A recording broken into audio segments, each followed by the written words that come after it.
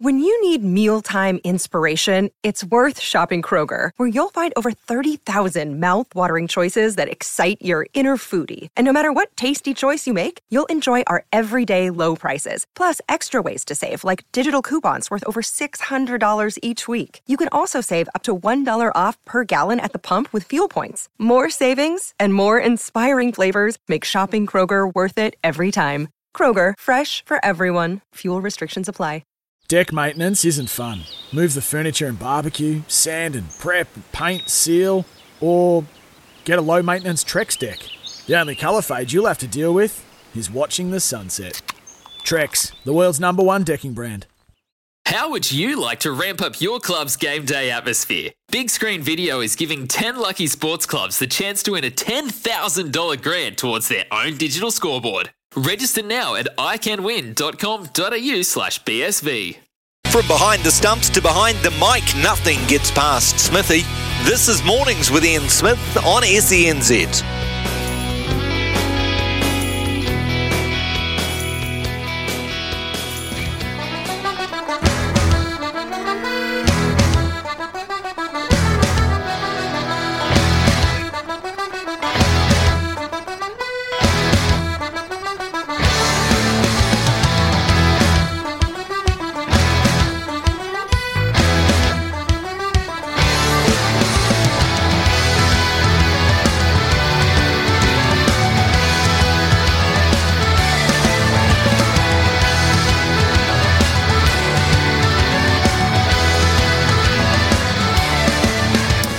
Yes, welcome into the mornings here on SENZ. Sam Hewitt sitting in for Smithy and sitting in for Ricardo as well. Ricardo has done a little bit of an All Blacks in the fact that he's MIA and not able to come in today. So I'm sitting in from 9 until 12 and a little bit of shipping out to Boston there from producer Logan in lieu of the Boston Bruins leading the NHL.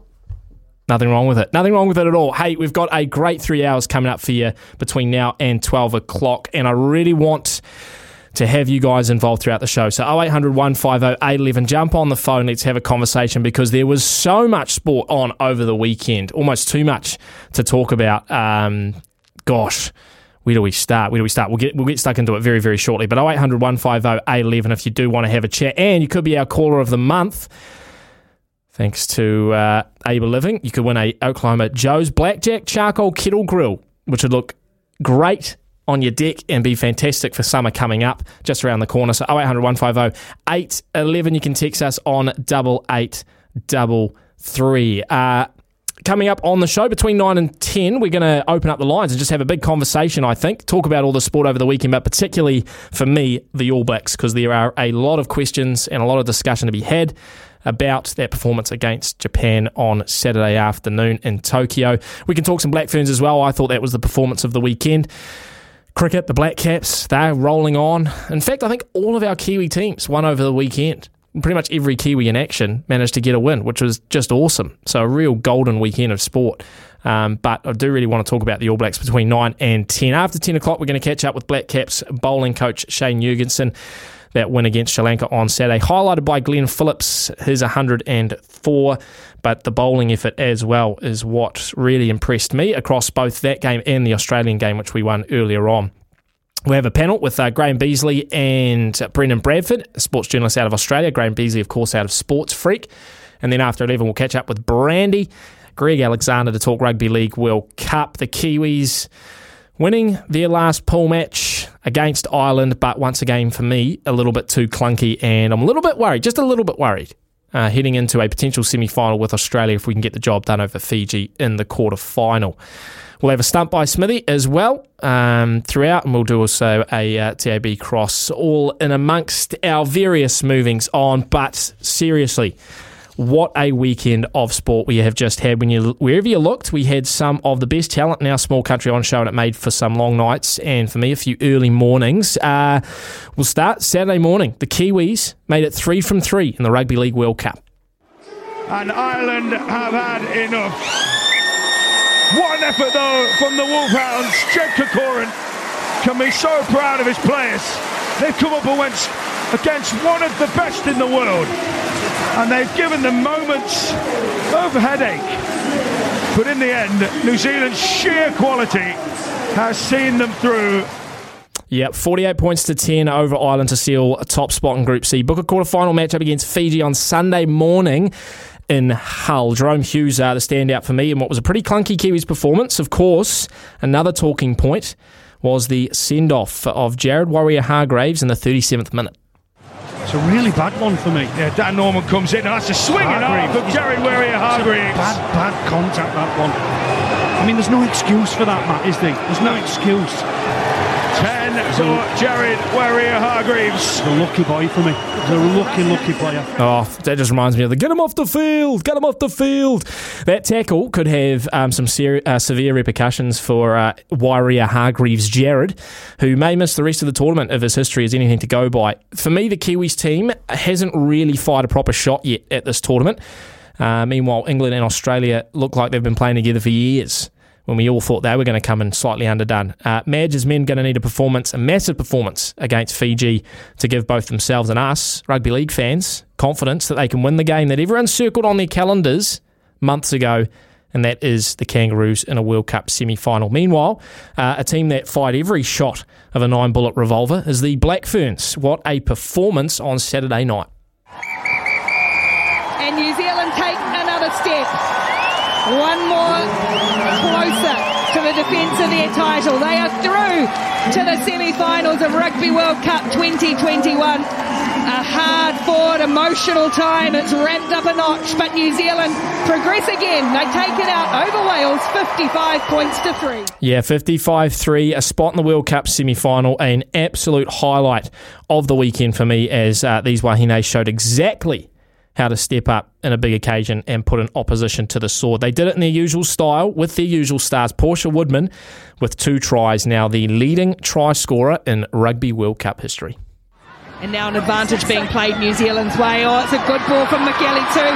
Demand and then Fitzpatrick over the top for Flula and Woodman again. Portia Woodman for the Rugby World Cup try-scoring record strikes once more. And are you aware of the milestone that you've broken here this evening? I only just realised when Amy du Plessis was like, oh, you created history. I was like, history for what? I'm so gassed. I don't even feel like I can do anything right now. So I didn't know until she told me that, but it's pretty cool, I guess, yeah. France next week. How tough do you think that nation is? Oh, they're the epitome of defence. You watch their defence, they're a blue line right across the front. And I think we're going to have to bring physicality next week. But I back our skills. I back our forwards. They showed it up there. They won the scrums back. They won the mauls. They really showed it up there. And with our back line, you don't know where the ball's going because we don't know where the ball's going yet. So I think it's going to be an exciting game, a really tough game, no doubt. France are just an amazing team. Oh, and just such awesome speakers, our Black Ferns, aren't they? Both her and Ruby Tui post-match, just love their comments. So the path clear for the Black Ferns, that semi-final against France next weekend. They trounced Italy in their quarter-final, 39 points to 3. No doubt it's going to be the biggest test for the Black Ferns in the last 4 years, and probably the biggest litmus test for the Wayne Smith regime. How far have they come? How much impact has he had? We will find out Saturday, 7:30 at Eden Park. If you had chosen to watch the All Blacks instead on Saturday night, well, plenty to talk about there, which we'll get to very shortly. But first, the Black Caps, an outstanding result against Sri Lanka on the weekend, in large part, if not all part, to one man. He's on strike. It's a short one, and he pulls it away backward and square. Down to the fence for 4. Glenn Phillips, you are magic. 102 of 61 balls.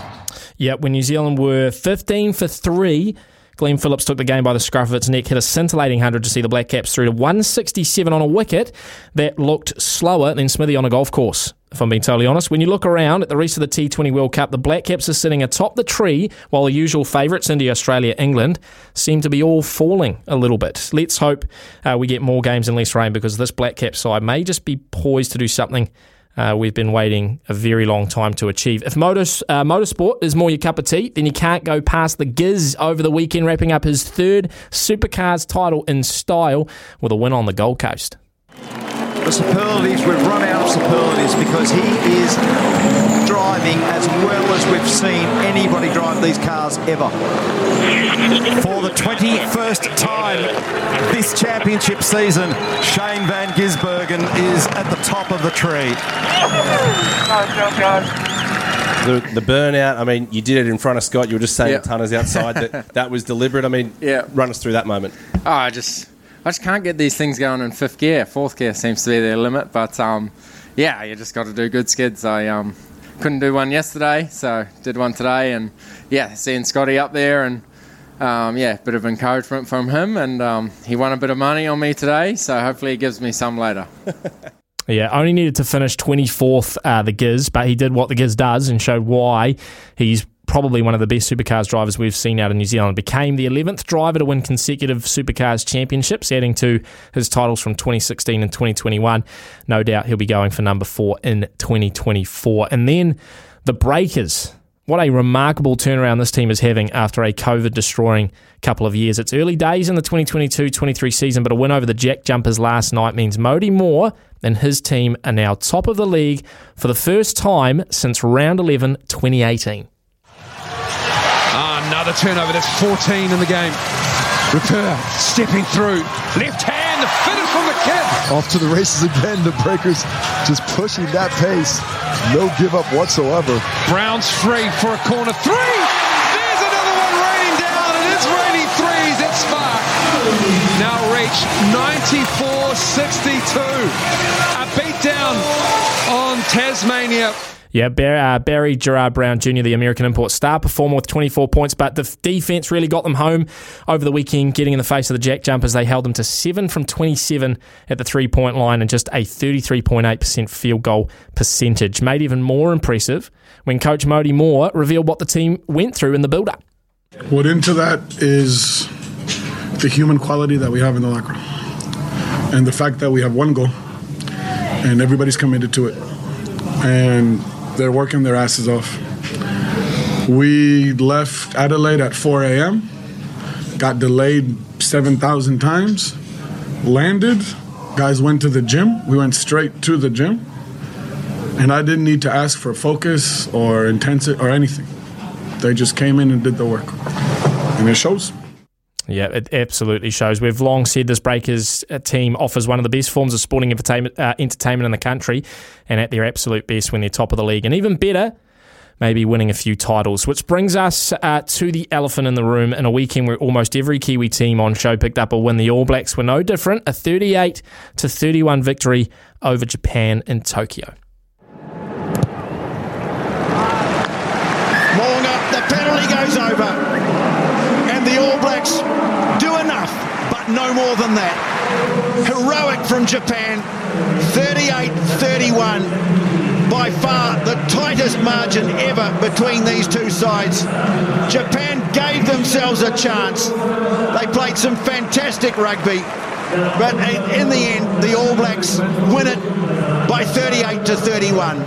Yep, they won, but for me, that performance might as well have been a loss. 38-31 against a side that has won just 3 of their last 12 test matches, 2 against Uruguay and 1 against Portugal. Once again, Foster and his men were caught completely off guard, looking like a team that had had the game plan stolen 10 minutes before kickoff. And then Brodie Retallick, I don't care what you think about the game going soft or whether or not we should be giving out red cards. You run shoulder first into a ruck at pace, there is only one result. You come from a distance with a tucked shoulder and you made the direct contact to the player's neck. That's a high degree of danger with no mitigation. That's a red card. So Brodie Retallick is sent off. Your mark is 5 meters. It'll be a penalty Japan. New Zealand's lead now is not looking convincing at all.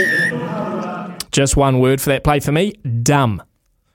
And what it probably means is a 3-game suspension, ruling him out of the most crucial matches on this tour. Seriously, what is going on with this All Blacks team? And I know that, Japan, let's not take anything away from them. A fantastic game of rugby played by the Brave Blossoms, fantastically coached by Tony Brown, Jamie Joseph, and I saw John Mitchell in the box there as well. But can we step away from saying, and this was Ian Foster after the match, step away from saying that this is a really good Japanese team? They've won 3 games of their last 12 test matches, and they're against Uruguay and Portugal. If you put the All Blacks 15 and the Japanese 15 up head-to-head on paper, you would say that the All Blacks beat them 15 positions out of 15. So how come we nearly lose to that team? To me, it comes down to one thing, and that is coaching and game plans. Unfortunately, like I said, a 38-point to 31 win is basically a loss to me against Japan, and I'll be very worried heading into these 3 Northern Hemisphere games. Would love to hear your thoughts on the weekend of sport, particularly the All Blacks, because I know there's a lot of conversation we can have around that. But if you want to talk anything else, Black Ferns, Breakers, Black Caps, jump on the phone, 0800 150 811. We will keep the lines open until 10 o'clock. You could be our caller of the month as well, and a chance to win Oklahoma Joe's Blackjack Charcoal Kettle Grill. And we'll kick it off with Nick from Dunedin. G'day, Nick. How you going, Sammy? Very well, mate. Yeah, we're a bit underwhelming, but I mean, I think everyone can see it's clear as day that the top All Black team to the B team, and that team on Saturday night was the B team. I mean, you bring in the A team with your Barretts, your Fords will come in. It'd be a completely different score. Do you agree, though, that, Nick, if you put those 15 up, because I know it's not a full-strength New Zealand side, but you put those 15 players up on paper against the Japanese players, and I think position to position, that's a much stronger team than theirs, including their lock, who was on international debut as the player of the game. Yeah, no, it was. I mean, we didn't play very well. I mean, let's be honest. I mean, to be fair, I mean, some of those boys, it was the first run in the nearly 6 weeks.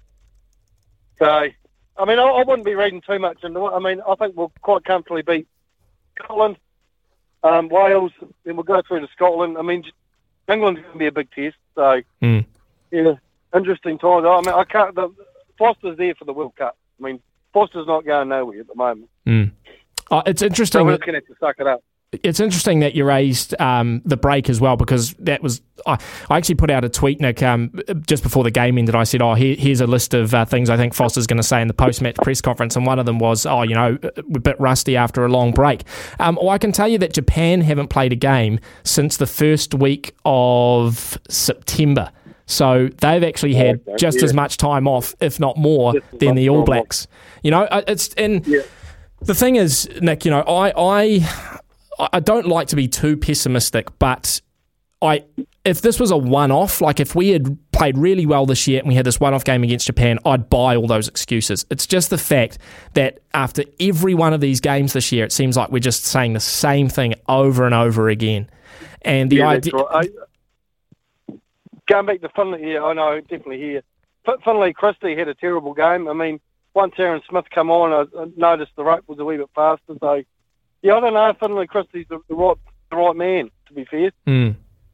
Yeah, I mean, I think the Japanese game isn't going to be a game where we figure out who should be in what position. I know a lot of people made a big point of Stephen Perofeta's performance at the fullback. I just think he was the product of a team that was sort of struggling up the front as well. I think we're going to get a much better barometer over these 3 games up north, but it just is disappointing to me, Nick, that we weren't able to string a much more fluid and cohesive performance against a Japanese team that, like I said, hasn't played in 6 or 7 weeks. Yeah. Hey, good on you. Hey, thanks for your time. Appreciate it, Nick. Thanks for calling in. 0800 150 811 if you want to jump aboard the conversation. Chris has texted in saying it's just a standard All Blacks performance. Don't worry, Ian Foster is strong. I do agree with Nick. We're not going to change anything now. That ship has sailed. New Zealand Rugby have well and truly hitched their wagon to the horse that is Ian Foster for the World Cup, and they will, in my mind, reap the repercussions of that should we lose the World Cup. And I don't think we're any chance at this stage to win that Rugby World Cup next year. Zaid's called in from Auckland. G'day, Zaid. Good morning, Sam. The Black Caps performance, didn't start well, but it's the depth of the team. There's always someone that wants to back up. It just shows the strength of the team, and there's the team that's got a good coach, not like the All Blacks. Gary Stead, he's been in the team for a few years now, and Glenn Phillips with the poise, 104. He's a professional young gun, and took the team on his arms, as we'd say. He took the team and fired that 104 when the Black Caps needed it. And the bowling performance, Trent Boult and Tim Salvi just do what they do. if you've never seen sporting athletes as good as those two, I don't know what you've seen. Trent Bolt, 4 wickets for nothing. Tim Southey, and then the rest do what they do. You know, it's just a really good performance. I'd probably have to say it might be the performance of the weekend. And the Breakers are hot. The Breakers are probably the hottest team of the weekend. Actually, I'd have to say. What about the Black Ferns, Zaid? We've got a lot of hot teams this weekend, really, don't we? All three of them, for mine, were all absolutely scintillating. I imagine you probably watched the Jake Paul fight as well yesterday. No, I don't like him. I don't care about him. Sorry, I want to talk about the rugby league quickly before I go. Yes, please do. Dylan Brown was horrible off the kicking tee. He was disgusting. Well, actually, I think there was 3 different kickers in the game on the weekend. I think Jordan Rapiner had a couple. We need to fix that, and we actually didn't play well at all to beat Ireland. Only I think we left a lot of points out on the pitch, and we didn't look that good. Jerome Hughes was pretty much a one-man band, and that was about it. The rest of the team looked really, really disjointed, and we need to fix a kicker that someone can kick. I don't know how we didn't fix this before the tournament. I agree, Zaid. I think kicking is going to be a big problem. It's the sort of thing that can lose you a semi-final. So they're sorted. Well, and they've got about 4 kickers as well. They've got Latrell that can kick goals. They'll have Daly Cherry Evans who can kick goals. So, yeah, there's quite a few in that team. Yeah. And it could be the difference. If you're talking about a 24-22 scoreline and you miss 3 or 4 of your conversions, well, there's your margin right there. I agree with you, Zaid, though. It does look clunky at the moment. And someone raised a really good point, actually, Fonzie, who's got a great Twitter account who analyses a lot of rugby league, in particular the Warriors and the Kiwis, and he said what the teams in our pool have done a really good job of is forcing us into the middle, so not letting us play out wide, and that's why we're sort of rushing things a little bit. We don't look cohesive. When you watch England and Australia, their edges, especially Australia, are very scary. So if we can't get that right against Fiji, then I will be very worried heading into that semi-final against Australia. Thanks for your call, Zaid. Give us a call, 0800 150 811. Jump on the conversation. We can talk some All Blacks. We can talk some Black Ferns or some Black Caps. But, yeah, I'm particularly focusing on the All Blacks. And, look, I don't really know what the answer is because, like I said before, you're not going to get rid of Foster. He's there until the World Cup. We have to accept that. But, are there other positional changes that we need to make short of, clearing the whole ship out, which we don't want to do? Who should we be calling in? I think with some of these replacements, a lot of people saying, what does Duplessis Kirifi have to do to find his way into the All Blacks squad? There's been injuries now and cover called in. Duplessis Kirifi still misses out. We'd like to see Damian McKenzie coming back into the All Blacks fold as well. We'll take a short break and we'll come back with your calls after this. The voice of sport in Aotearoa. This is Mornings with Ian Smith on SENZ. Yeah, welcome back in. Mornings with Smithy. Smithy away in Australia. Ricardo off 6 to Sam Hewitt taking you through until 12 o'clock, the third string quarterback, as they say. Lots of texts coming through here on 8833. We do want your calls, 0800 150 811. Lots coming in on the All Blacks, which is what we've been talking about. Just one quickly before the news. Pete says, Japan played well. Been in camp 6 weeks together. It was a second 15 that we had on, which went to a second 14. Thought Smith showed how much better than the others he was when he came on. Well, the All Blacks have been in camp for 6 weeks as well, Pete. And that's why they haven't been playing NPC. Which brings up another point as to if they're so rusty, why weren't they playing a little bit of NPC even at the beginning of the 6-week camp? But, the second 15 idea, I still hold to the point that if you put that 15 up against the Japan 15 on paper, we're still better in every position. This is Japan, man. Japan, and they played great. They played amazingly. But they've won 3 of their last 12 test matches, 2 against Uruguay, 1 against Portugal. This is not a top-tier team, and this is not a team that the All Blacks should be losing by 7 points to, and probably could have lost the actual game had we had another 2 or 3 minutes. Seemed like they were very, very close to getting it at the end. And people, we just can't. Why are we continually making excuses for all of these losses or all of these poor results? It's like we need to justify why they're losing. And the only reason for me why it's not good enough Is not. I mean, this isn't a public team. It's not like they're politicians and we pay money to them and they're accountable, although we are stakeholders in the fact that we pay the tickets and buy the merchandise. The reason why it's unacceptable is because of what the All Blacks brand and New Zealand Rugby have put into the All Blacks at the detriment of every other piece of rugby in this country. NPC, club rugby, the rest. All in the name of the All Blacks. Over-resourced. We give players sabbaticals, all in the name of winning games and winning Rugby World Cup. So when it doesn't happen, you betcha we're not happy about it. Give us a call, 0800 150 811. We'll take some news quickly, and then Graham, you'll be first on the line after news. Thank you for the news, Aroha. And I know you're a big Formula One fan, and for those Formula One fans out there now, lap 22 of the Mexico Grand Prix at the moment, Verstappen leading quite comfortably over Hamilton in second place. I'll keep you updated on that as the morning goes on, but we've got calls on the line. Graham from White Upper is called in. G'day, Graham. Hey, Sammy. How are you, mate? Good, mate. How are you? Yeah, good. I agree with you that the ABs aren't up to the standard that we want and appreciate. But just putting it into perspective, who's the hot favourite for the Rugby World Cup, mate? France. Yep. France beat Japan a couple of weeks ago, 2015. Mm-hmm. Just putting it into perspective. Not even, and I know we're talking about an All Blacks B team. That was a French C or D team. But yep, take your point. Just putting that in perspective, mate, because the first game, I think, was 42-23, something like that, to France, so they comprehensively beat them. But apparently Japan were in front, and France rescued that second test late in the last 10 minutes. Yeah, look, Graham, it's not the excuses for the reason why it was close that get to me. It's the fact that they're the exact same excuses we've heard after, our performance against Australia where we nearly lost with the Bernard Foley, era at the end. The excuses that came after the Ireland series. It's the excuse after South Africa. It, to me, is a standalone. If we had a great year and this had happened, without a shadow of a doubt, I'd be singing off everyone's song sheet, including Ian Foster's. But the fact that it just seems the same stuff every time, it's wearing very, very thin.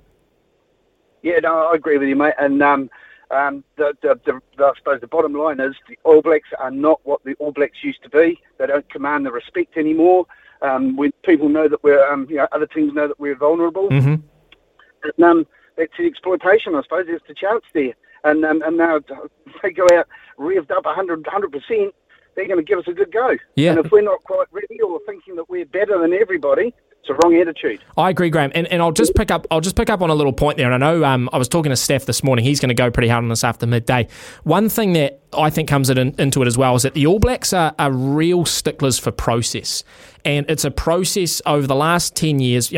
After 2019, process over 10 years that worked. Where we had a game plan, we had the players, we had the mental edge over teams, and things went our way. The problem I think we're seeing now with the All Blacks is as soon as that process begins to be pulled apart or something gets thrown at us that's a little bit different, it's like we have no plan B. I said at the top, it almost was like our game plan got stolen 10 minutes before kickoff, and everyone's looking at each other going, what do we do? Everyone's looking around, and it's sort of, we obviously won the game, which is at the end of the day the most important part, but it did feel like at times we didn't know how to combat Japan. That's right. And like you say, you've got to have layers of a game that you can interpret at different stages of the game. Are we in trouble? We go to this. We need to do this. That is missing. Yep, totally agree with you, Graham. Hey, appreciate your call, my friend. 0800 150 811 if you'd like to jump aboard. I got Joe from Gizzy. G'day, Joe. Morning, Sammy. I see you're on a heater again this morning. So I love it when you're as passionate as me, mate. It's a big weekend of sport, and I'm trying to watch 3 different screens at once, and my missus is like, "What's happening here?" You got the Blackburns on, you're waiting on the cricket. We got the All Blacks. Listen, when we look back across those 10 years, you're talking about those processes. We have once and generational players. Well, we got Carter and we got McCaw who led, and they had the Franks boys. We had a lot of guys around them who were generational players, and no matter who was there, they put the foot on the throat and they knew when to close games out. At the moment, we're looking at young players coming through. We're looking at so many positional changes for the sake of it. We're looking at, Petafeta struggled the weekend when he stepped up that level. They're all going on about, Papali'i, who had an amazing one season of Super Rugby when they got to a final and got beat. We couldn't get him across the line. He's come on. I was down on the Island series at a few games. He went missing, Sammy. He steps up again off the bench. We don't have generational players. We have players who are All Blacks. We have, you're right, we have a massive focus on our financial systems, our signing contracts to continue to keep these players. We're in trouble if young players get 4 or 5 caps and decide they want to go to France for triple the money. We don't have the base anymore. We're a little bit like Australia, where we don't have the depth that we used to have, and the black jersey hasn't got the aura for the people in it anymore in New Zealand. Money is hugely attractive to young people now, or families. You get injured, you blow your year out, you blow your career out, what do you got left? So what we're finding now is, let's go to Japan. Japan C team, playing against All Black C team, get an absolute bath on the weekend.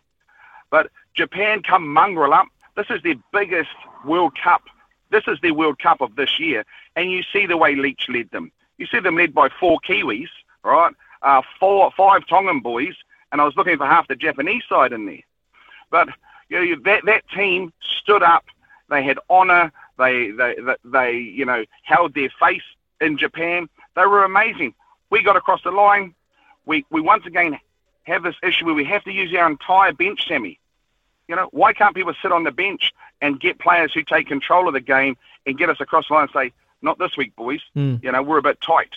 We don't have that mentality anymore. When McCaw and Carter led that team, nobody came off the bench for them. Nobody. They sat there. You remember the days of Fitzy, when Hickory sat on the bench behind him for 60-odd games. These boys, right, feel entitled, I'm going to get a start. I'm going to get a start. And the worst one this year, obviously, Mr. Petafeta, who got 40 seconds for his debut in a loss. But what we're finding now is other teams have our systems. Other teams over the last 10, 15 years have been coached by Kiwis, taken all our secrets, and now the depth there and the focus in France, outstanding, right? There used to be a team that used to play like our 7 side did, like the Warriors do, Sammy. Yeah. Open run. You know who is going to turn up. Get beat by 40 or lose by 40. But now they've got structures in place. And now they've got a youth team that's come through from the 20s into the top team. And some coach, some Frenchman has got some common sense and said, let's keep them together. And look what they're flourishing as. The best thing is that France win the World Cup in France. I live in France for 6 years. They love it in the South, Sammy. Love it. It's like a passion. We don't love it here. You go to a club game over there, 20,000, 25,000 every weekend. We got a club game here, you barely get 500. So what we're doing, you're right, I'm all with you. We're top heavy. We're top heavy with our investment. Look at the little bit of money that they've given to the professor and Ted and some of those people that he uses. I suspect he'd be on half a boat. That entire squad be on half a Bowden's salary. But look where they've brought New Zealand. Look at the young girls who want to play, not just 7s, now 15s. We're seeing it in New Zealand. So that's our future. The big debacle about the 1A and first 15 rugby in Auckland. We've gone about that wrong once again. We're doing things wrong, right? But I tell you what, the best thing I've seen this year, Sammy, outside of the All Blacks, Wellington. They started off poorly. They got a young team of young players together, led by an absolute mongrel in our open side flanker, and they won the Shield. And then they toppled Canterbury, right? And so let's invest back in the NPC, like you say, Sammy. Let's bring those players through so we've got a base, because we're losing it. And that's what I see. The top, we're going to go to Europe, mate. We're going to beat Wales. We're going to beat Scotland. We are. I don't care what people are saying. That is, they'll put the top team out. The Barrett boys will come back. Smithy will start. Our pack will come back. And guess what? Unfortunately, without Retallick, but one of those other locks are going to step up, and we'll knock them over. We will. That's just how it goes. But everyone's on a heater. We all understand it because we're fearful of next year what's going to happen. And you did right, Sammy. We're top heavy. We need to work it out for the long run, and we just need to sign Scott Robinson now and say, hey, let's look past 2023 and let's go. Joey, great call, mate. Very, very good points. I just sat here nodding along the whole time, mate. There are people out there, a lot of people, actually 99% of you that are a lot smarter in the game of rugby than I am. Like you said, Joey, I'm just passionate. That's what I am. And look, I don't profess to be a rugby guru by any means. I just watch, appreciate, analyse, and hopefully give out a little bit of opinion. Just on a point that Joey did make there about the generational talent thing. I do get that. I get that we don't have the players that we used to have in our golden period. But I raised this point a couple of weeks ago as well. There were times in All Blacks history where we also didn't have generational players. I'm thinking sort of pre-2009, where we weren't losing to sides like Japan. We weren't getting towed up by an Ireland. We weren't getting close to losing to Australia on a regular basis. So, yeah, I know that the world, people saying the world is caught up. You know, I think there's one team genuinely that has caught up, and that is Ireland. You know, Australia have always been a decent rugby side. South Africa, always strong. France, always tough to beat. England, always at the top. These sides haven't, quote-unquote, caught up. They've always been there. I think the All Blacks have taken steps backwards. I think that's what's happened. And you can view that in a sort of similar vein, I guess. But I feel like they've taken steps backwards as opposed to teams taking a step up. And look, the truth is there are answers to this question of what's going on with the All Blacks at the moment. There are genuine answers there other than just Ian Foster's not a good coach. That might be one answer for some people, but there are other answers, you know, around generational talent, around rest and rotation, around, you know, if you want to say the world catching up. But I think Joey's right. I think we probably do beat Scotland, fingers crossed, we beat Scotland and Wales. But then I do think we lose to England at Twickenham.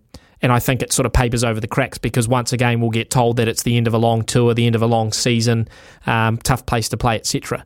I'll go back to one point, which I always make, and amongst all of this conversation, can you sit here and tell me, and a few people on text machine as well that are disagreeing with me, can you sit here honestly and say that the All Blacks are going to win the World Cup in 2023? Can you genuinely look me in the eye and say, yep, we're going to win it? Because I can't do that. Based off what we're seeing at the moment, I can't do that. We'll try and just squeeze in Steve really, really quickly. We do have to take another break. Steve from Auckland. G'day, mate.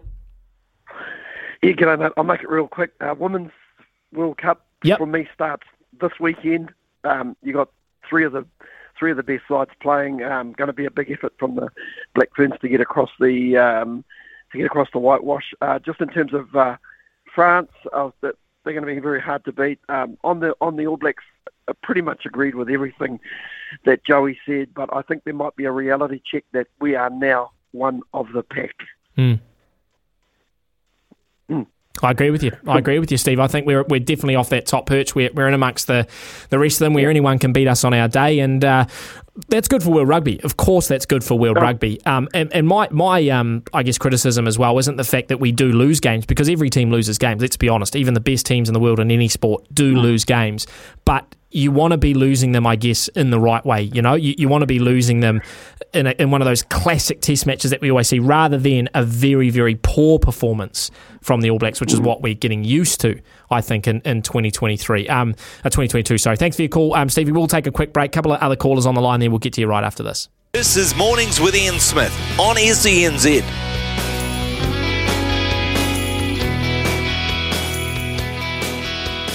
Welcome back in to Mornings with Smithy. Smithy over in Aussie, and Ricardo out sick today, so Sammy Hewitt taking you through until midday. Got Zane on the line. G'day, Zane. Good morning there, Sammy. Nice to talk to you, my friend. Yeah, good to talk to you, mate. How are you? Oh, not bad.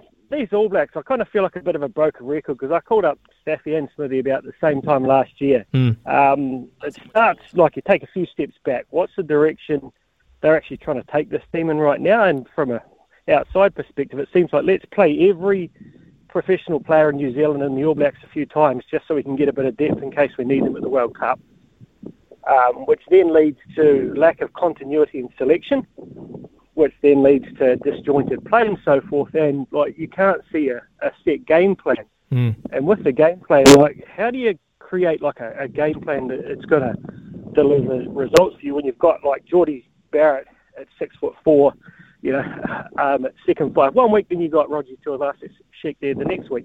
They're completely different kinds of players. So how are you going to have a similar game plan around them? It's just it's a joke.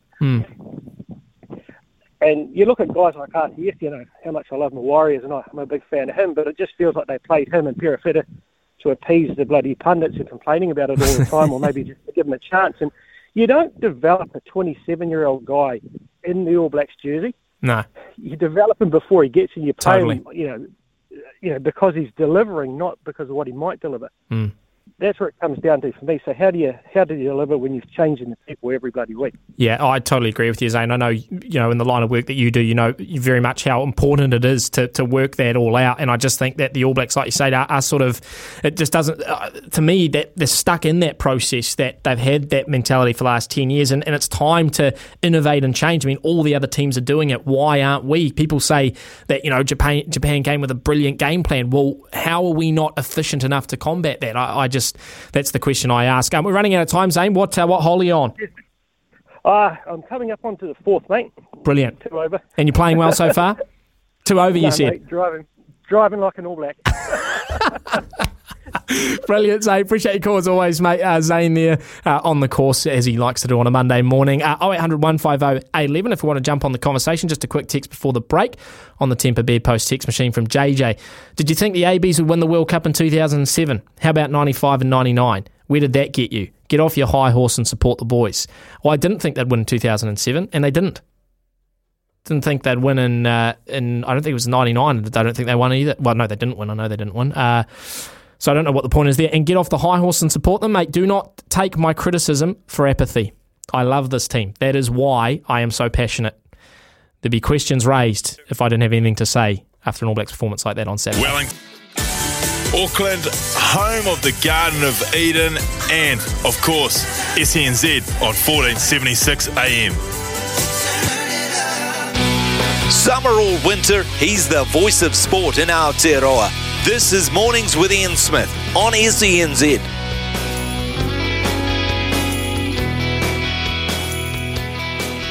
Lots of text messages coming in here on the Temper Bed Post text machine. I'm not going to have time to get to them this hour, so I'll have to save them until after 10 o'clock. We're also going to chat with Shane Jurgensen, the bowling coach out of the Black Caps, after 10, and of course our panel today, which is Graham Beasley and Brendan Bradford.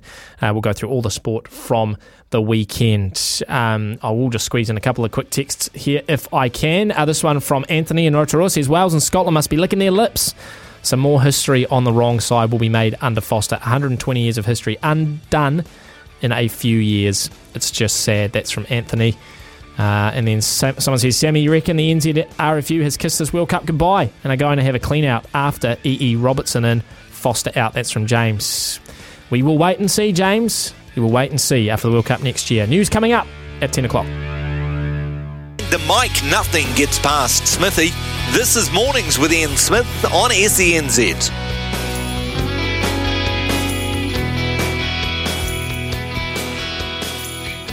Welcome back in. Sam Hewitt sitting in the chair for you through until midday today. Smithy, of course, over in Australia for the T20 World Cup. And Ricardo is just off sick today. Quickly an update on the Formula 1. Lap 43 of 71. Verstappen leading, Hamilton in second, Perez in third place. So you'd think another win for Max Verstappen this year. He is not slowing down despite winning the title. Lots of text on the Temper Bed Post text machine we will get to later this hour, but very shortly we're going to chat with Black Caps bowling coach Shane Jurgensen. We're also going to have the panel with Graham Beasley and Brendan Bradford before we pick up your text later on in the hour. And we want to talk some T20 World Cup because the Black Caps with yet another impressive performance against Sri Lanka on Saturday. Good we actually got some cricket in, given all this rain that's floating about Australia. And it's a big thanks to Big Barrel. Be our mate and join Big Barrel Mates Club. And we've got the Black Caps bowling coach Shane Jurgensen on the line now. G'day, Shane. Good morning, Sam. How are you? I'm doing very well, mate. Firstly, must be pretty good just to get another game under the belt, given what we've seen with all the weather and games being abandoned and whatnot in the World Cup. Just good to actually play instead of sitting in the dressing rooms? Yeah. Oh, look, we've just arrived in Brisbane and being originally born here, it was great to get out of Melbourne, to be honest. Yeah, so there's a lot of rain down there, a lot of interrupted games and games that haven't gone ahead. And yeah, fantastic to play and have a good result against Sri Lanka the other night. How I guess frustrating is it Shane, just from a playing perspective, preparing for a game, getting into that sort of game day mentality, only to, sort of be sitting in the dressing room and finding out the game's been abandoned? Oh, yeah, certainly an anticlimax. There's a lot of preparation that goes into these games from players, their physical and mental preparation and the support staff, all those little things. But, that's part of cricket, and it certainly won't go away anytime soon. But, you sort of move on to the next game as quickly as you can, and you sort of, once you jump on that flight to go to the next venue, your focus quickly shifts.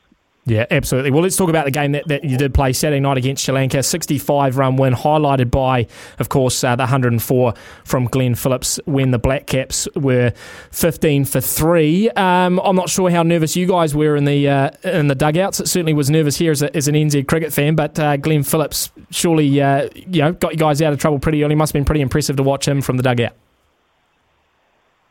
Oh, yeah, definitely nervous. No doubt about that.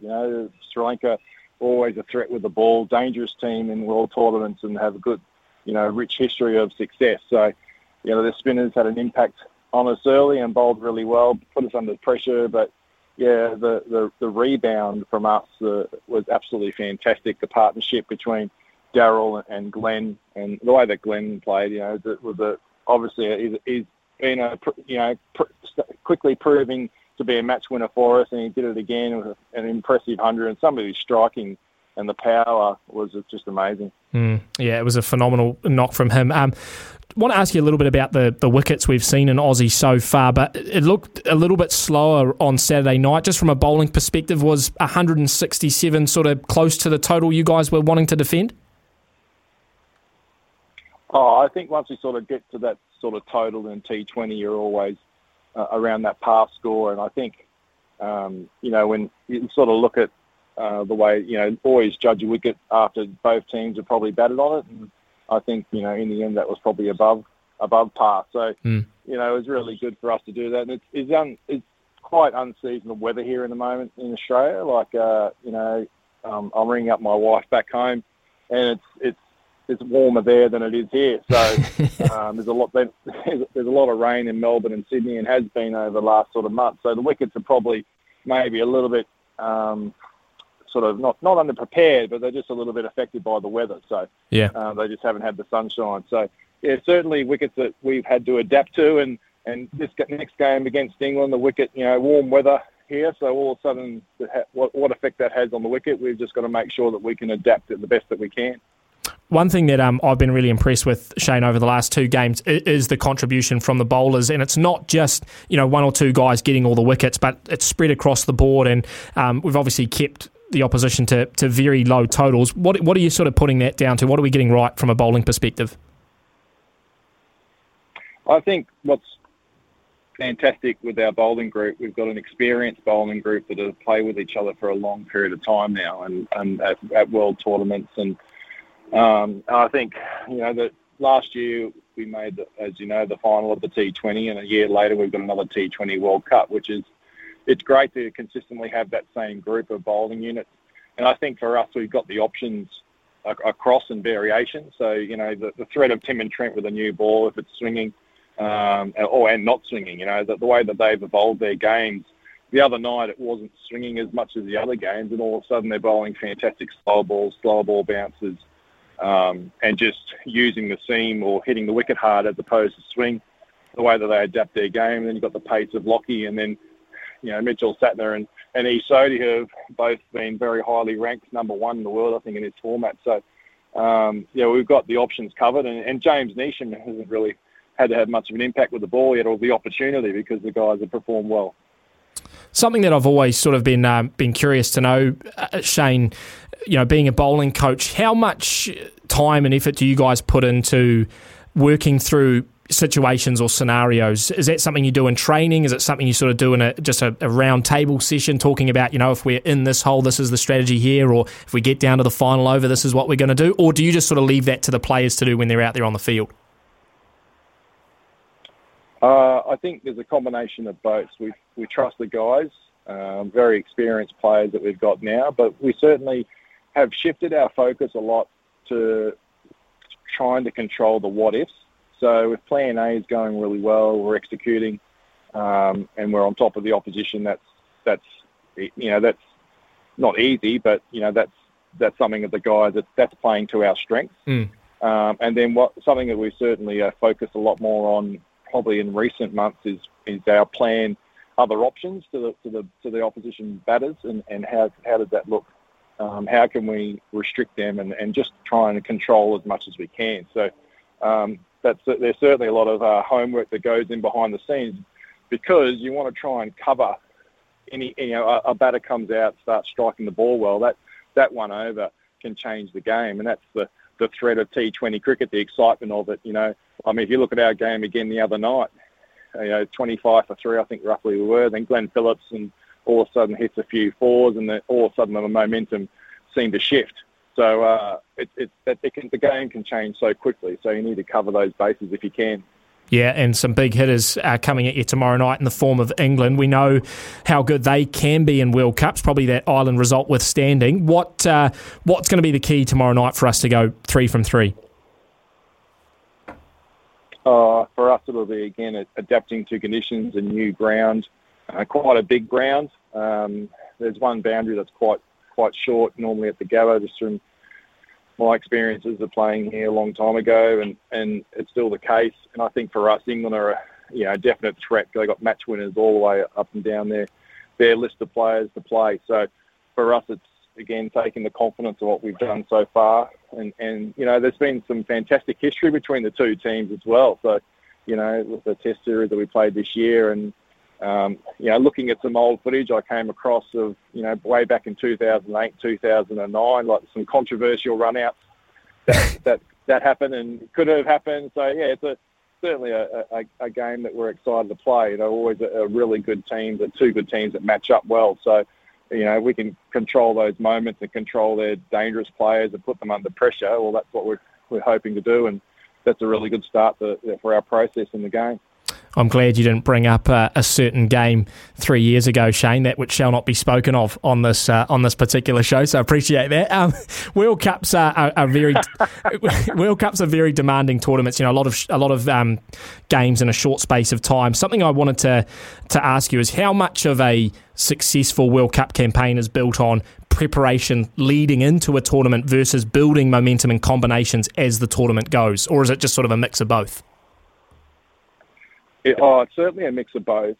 I think there's certainly a level of preparation that goes into it in terms of looking at numbers and stats and of the games. And the advantage of here is that, compared to last year where we're in Abu Dhabi and Dubai, there wasn't as much cricket potentially that's played compared to the grounds here with the BBL and obviously Australia playing here. So you can sort of get a bit of a map out sort of the scores, average scores, stuff like that. That's really important. And then, hopefully you get off to a good start and you get some wins. You build confidence around your strategies and your processes, and then on the night it's just about adapting.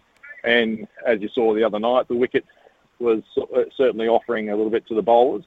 And normally in Sydney you probably don't get that as much as what you did the other night. So again, then you just got to adapt your game and with the bat and the ball, and with the fielding is a really important part of the game as well in T20 cricket, no doubt. So yeah, it's certainly a combination of both.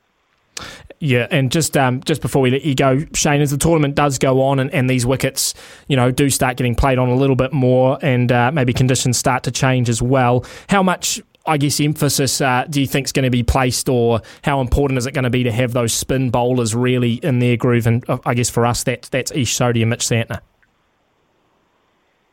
Oh, yeah, certainly. The big grounds in Australia, you need to have your spinners, not just playing, but playing well and making use of the ground dimensions and the sizes. That's the advantage. Having those variations of attack up your sleeve. If you're just having all fast bowlers, that can be a little bit sort of predictable, I suppose. But having the spinners and the quality of spinner that we have now, with the Mitchell Santner's ability to sort of watch the batter and adapt to his game at the last second when he delivers the ball and is always a threat, and then Ish's ability to turn the ball both ways. So those are going to certainly come in their own with the warmer weather starting to hit now, and Our next lot of games, we've got Brisbane here, big ground.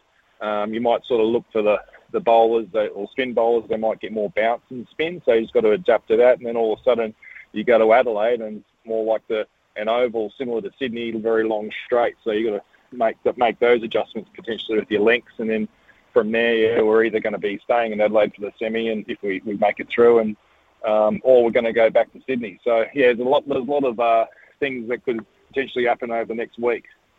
Yeah, absolutely. Well, we wish you all the best, Shane, tomorrow night, of course, against England and throughout the rest of the tournament. It's been very exciting so far. Great to see the boys hitting their straps early on. So all the best for tomorrow night, mate, and good luck for the rest of the tournament as well.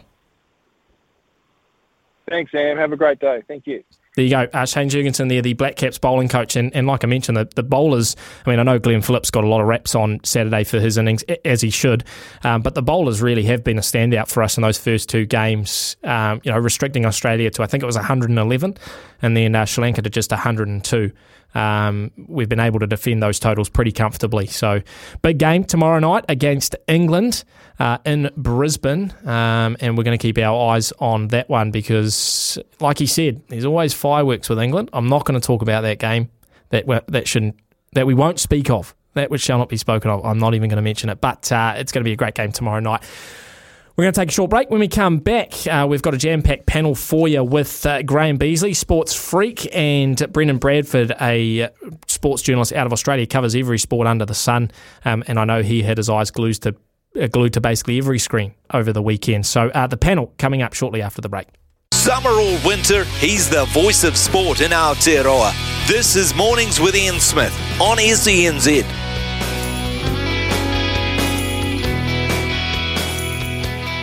Big talk, big opinions, the panel.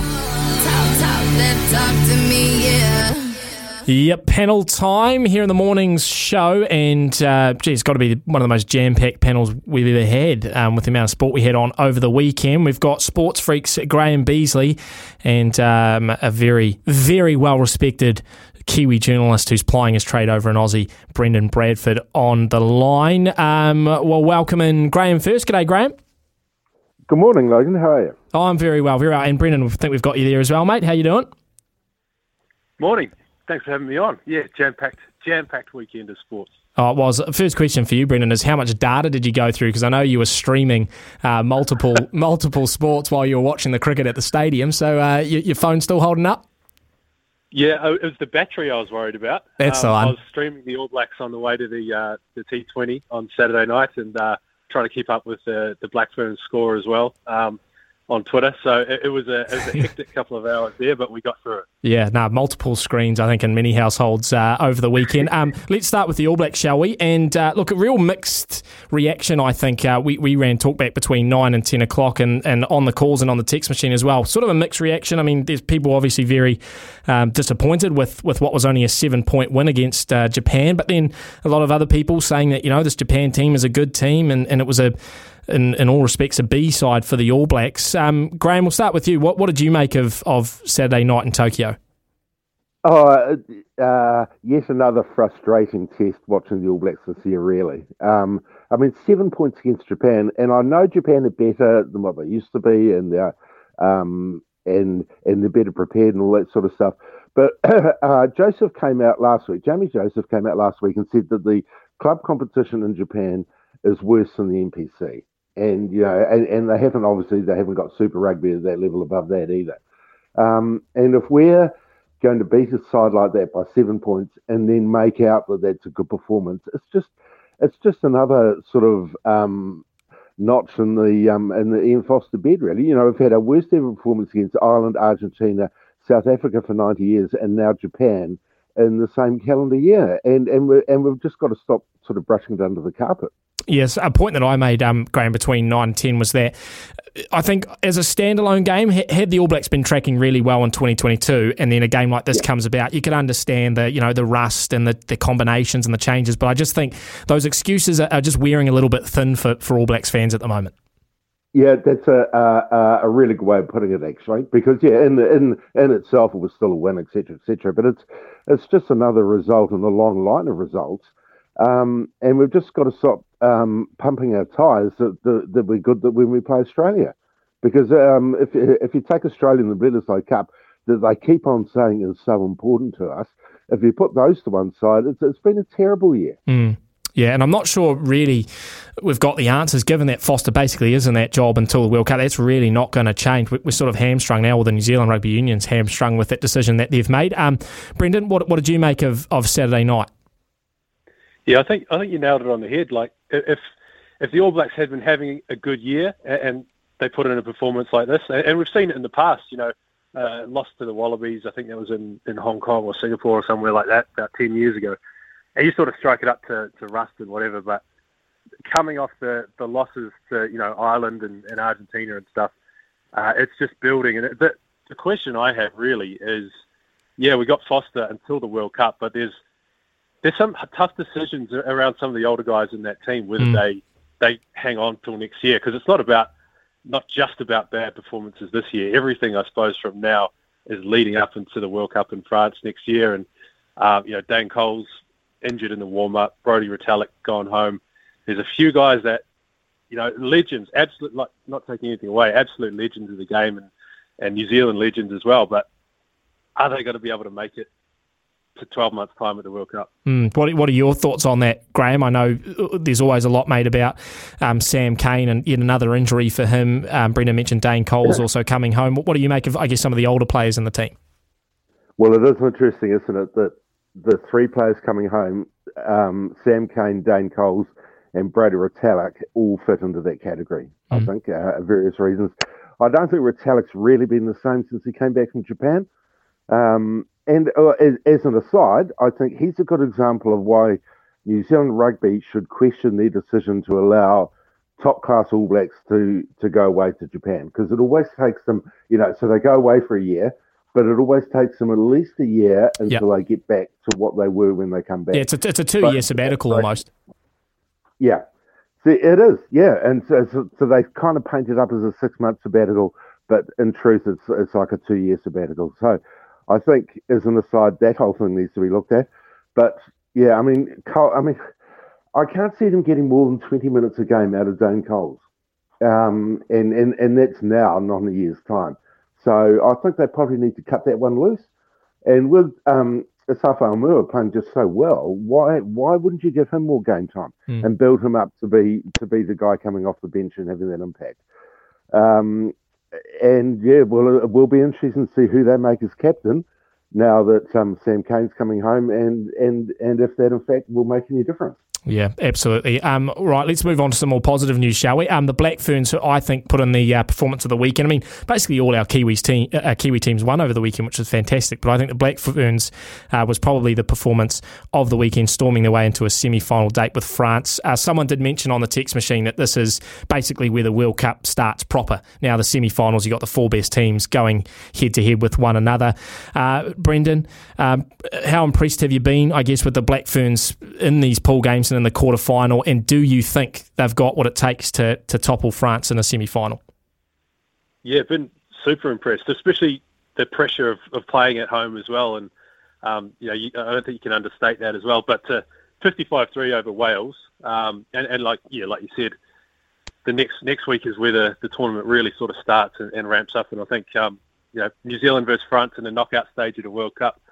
I have plenty of bad memories of that, but I've been super impressed by this New Zealand side. And look, I don't want to look too far ahead, but I would love to see New Zealand, England in the final. I think they've been probably the 2 best teams of the tournament so far. But not looking past France, because I've made that mistake before. Yeah. Graham, is this the true litmus test for Wayne Smith? I mean, so much made of him taking over the Black Ferns side and what he's been able to do in such a short space of time, but is this, the true test for him this weekend? Yeah, it is. And I don't think even he will really know how it's going to go this weekend. So while he's clearly turned the team around and they've got that cohesion and they're playing a really good version of rugby, etc., they haven't played any sides since he took over that have that grunt up front. And that's going to be the issue that the Black Ferns are going to have in the weekend, is how they go against a tough side up front. And that's where France beat us last year. Now, obviously, it's a totally different side this year. Well, totally different side in terms of the way they're playing and the cohesion and their fitness, etc. But are we going to be able to match France up front? I don't think anyone's got a clue. It's going to be such a tough game to predict. The Black Ferns could easily win it by 20 to 30 points if they get parity up front because of their backline. But conversely, France could win it by 20 points as well if they manage to suffocate us. And as I say, I don't really think there's any way of working out how it's going to go. Yeah, real genuine question mark, which is exactly what you like in World Cup knockout stages because it makes it very exciting to watch. Lads, just stay on the line there. We've got to take some news very, very shortly. When we come back, we'll resume the panel. We'll talk some Black Caps and maybe a little bit about the Rugby League World Cup as well.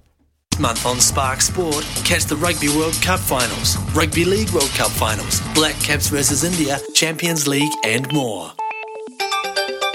ADM, importing stock feed direct for your farm needs. Auckland weather, cloudy periods, isolated showers, clearing this evening with northerlies. We've got a high of 22, dropping to a low of 14. You can catch live commentary of New Zealand taking on England at the T20 World Cup tomorrow night on SENZ. Big talk, big opinions, the panel. Talk to me, yeah. Right, back on the panel, Graham Beasley out of Sports Freak, Brendan Bradford, sports journalist over in Australia, and Sam Hewitt sitting in here for Smithy, who's away, of course, with the World Cup, and Rick Dog is away 6. So Sammy taking you through until 12 o'clock. Let's go to some cricket, gents, and I'd love to say it's been fantastic viewing, but of course we've had pretty much 2 or 3 games a day rained out, which isn't good, but the Black Caps played on Saturday against Sri Lanka, and you were at the game, were you, Brendan? I was there. I just went as a punter, as a fan, and I can tell you after about 3 overs of our innings, and we were down, 15 runs, 3 wickets down. I was actually praying for a bit of rain. I thought we were in a lot of trouble. And then Glenn Phillips just comes out and just puts on a masterpiece. And Daryl Mitchell as well was really good, pitching in for 22. But privileged to see that Glenn Phillips inning, and I privileged to see his catch the week before as well against Australia. I was a little bit didn't really know how we were going into this one, but the win last week over Australia and a really good grinding win against Sri Lanka. There's some momentum starting to build here. Yeah, I totally agree, and I think what's more impressive as well was the fact that we're getting it done on both sides. The bowling and the batting is impressive, both sides of the coin. Graham, is that sort of how you seeing it? The Black Caps sit number 1 in the group at the moment. They face England tomorrow night, but are you starting to think that maybe this is a tournament that we can definitely go on and win? Do we dare to dream, dare to believe, or whatever? Dream big, New Zealand. Yes. Yeah, well, I mean, it's looking so good so far. You would say that, I think a really good thing about the squad that we've got is that it's the newer players, the ones that aren't known by other sides that are really standing out. And I'm thinking in particular there, it's Finn Allen and Glenn Phillips. So a lot of these sides wouldn't have played against them.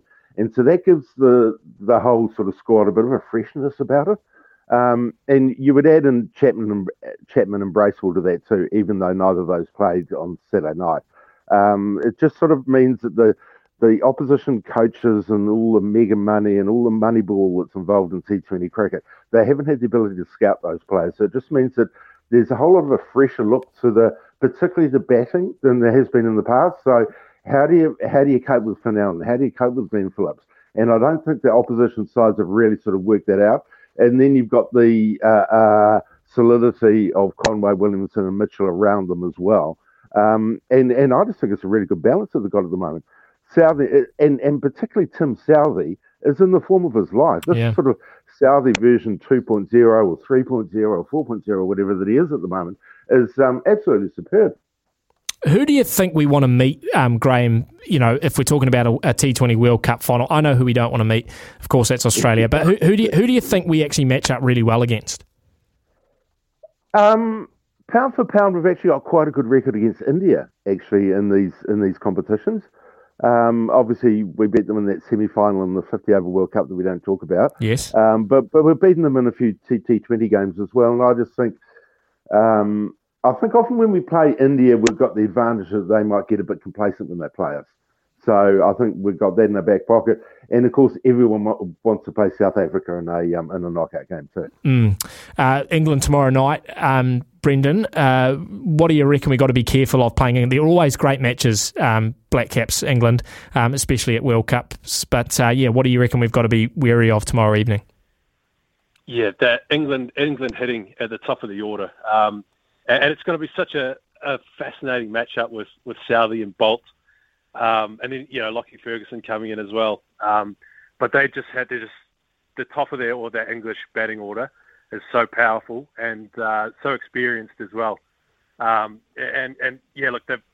sort of, England have sort of built this white ball sort of culture around, after the disaster they had in the 2015 50 over World Cup and, what they did to get to the game that we don't talk about in 2019 and come along here. I think the T20 is their sort of next goal after, going well in tests and obviously winning that World Cup. So this is the next one. But the matchup between Bolt and Southee and their top order, I mean, after about 4 overs on Saturday, I think Bolt had 3 wickets.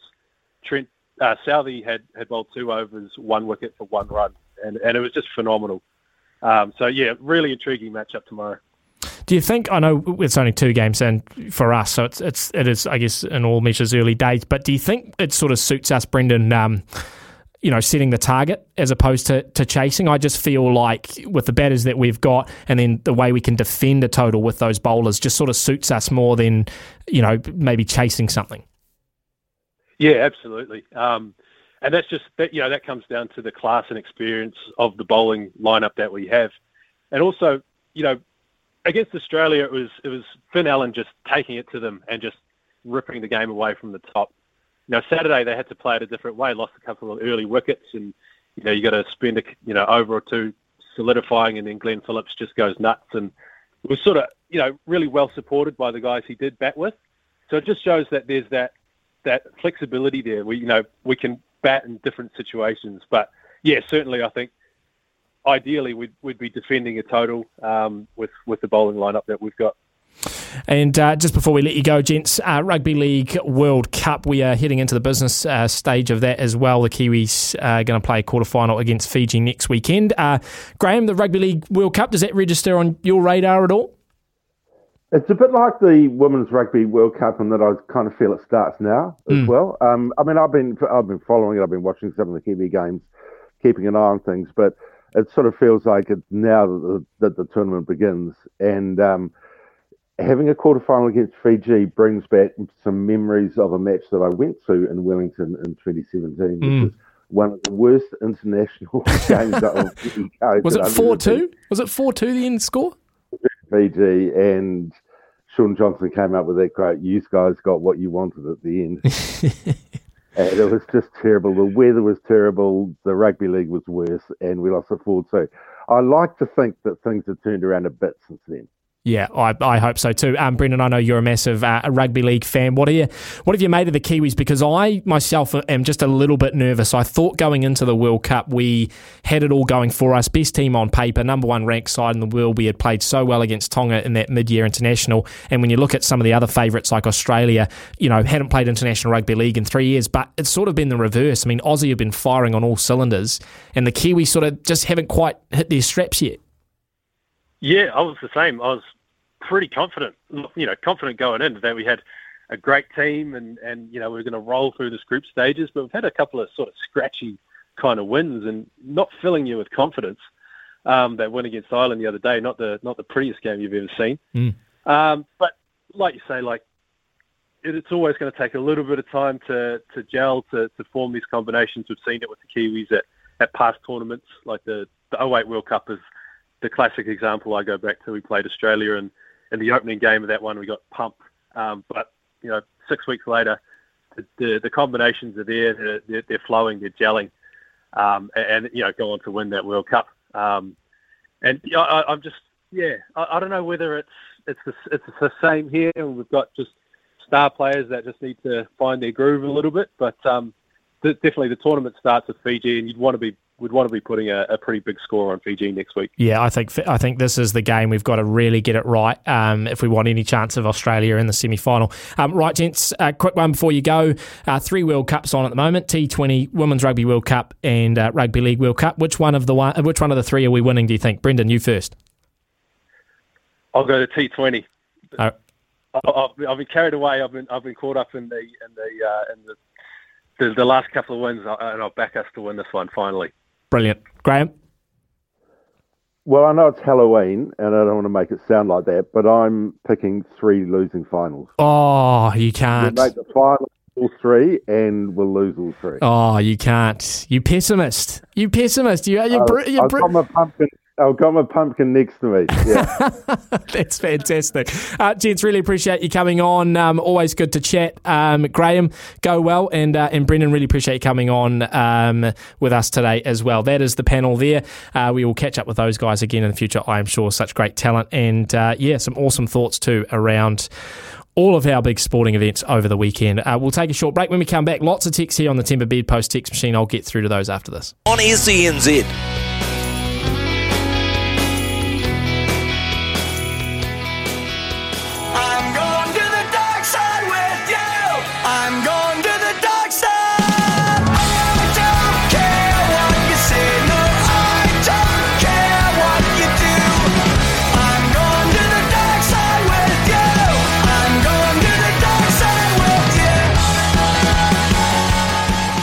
Going to the dark side. Sounds ominous, Logs. Who's that? Blink-182, mate. Blink-182. Well, they're coming back to New Zealand, right? In 2024. It's a long time away, but I got my tickets. Did you? Oh, yeah. Nice. Can update you on the Formula One. Max Verstappen just finishing up in pole position. He has won the race, so another race win for Max. I think last Grand Prix he equalled Michael Schumacher's single-season race record, so he's broken that now. Either that or he has matched it this week. Lewis Hamilton finishing in second, Sergio Perez in third, so a double podium for Red Bull, who have already wrapped up the Constructors' Championship, and Max has the Drivers' Championship as well. Lots of texts here on the Timber Bedpost text machine from the last hour, which I did want to get to, so I'll try and rip through a couple if I can. Chris has said, South Africa and Black Caps will probably meet in the final. Wouldn't that be great? 2 underachievers.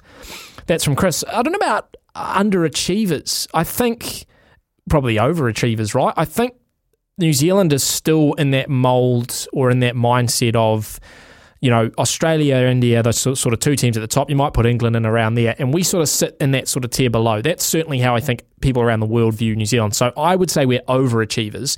South Africa definitely underachievers, considering where they sort of sit in world cricket and the fact that they've never been able to even, when was the last time they made a final?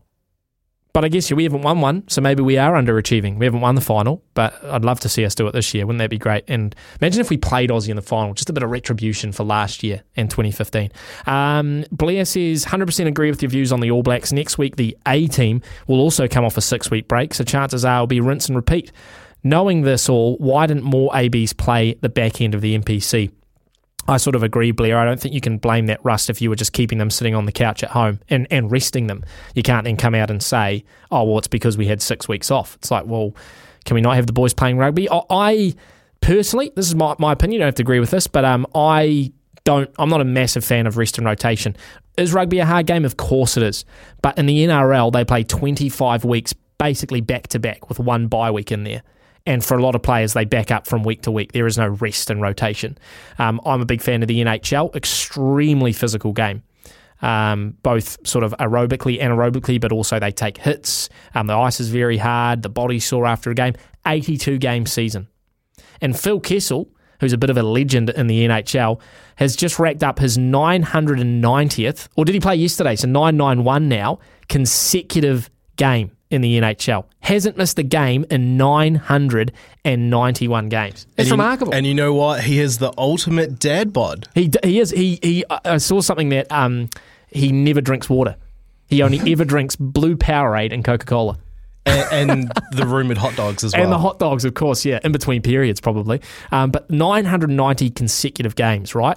Yet we need to take 6 weeks off to just make sure that we're at 100%. What a load of rubbish. Japan almost beat France, and they just played Aussie A, so they have been playing. Yeah, I mean, the France, if we are going to throw out the excuses, I mean, France, that was basically their C or even D team that they played at the end of their season.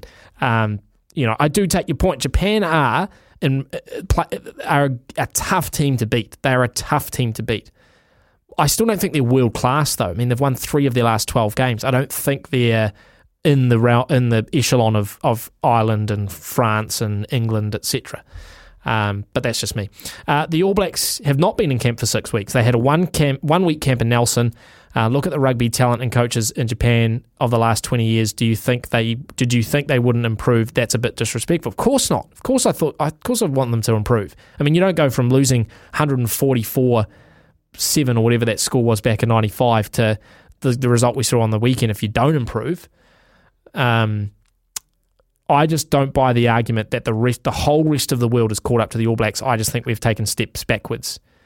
That's what I think. A couple more here. We'll take one more short break, and I'll see if I can get to a few of them after that as well. We're going to catch up with Paul Mawadi and Louis Herman Watts. Nothing gets past Smithy. This is Mornings with Ian Smith on SENZ.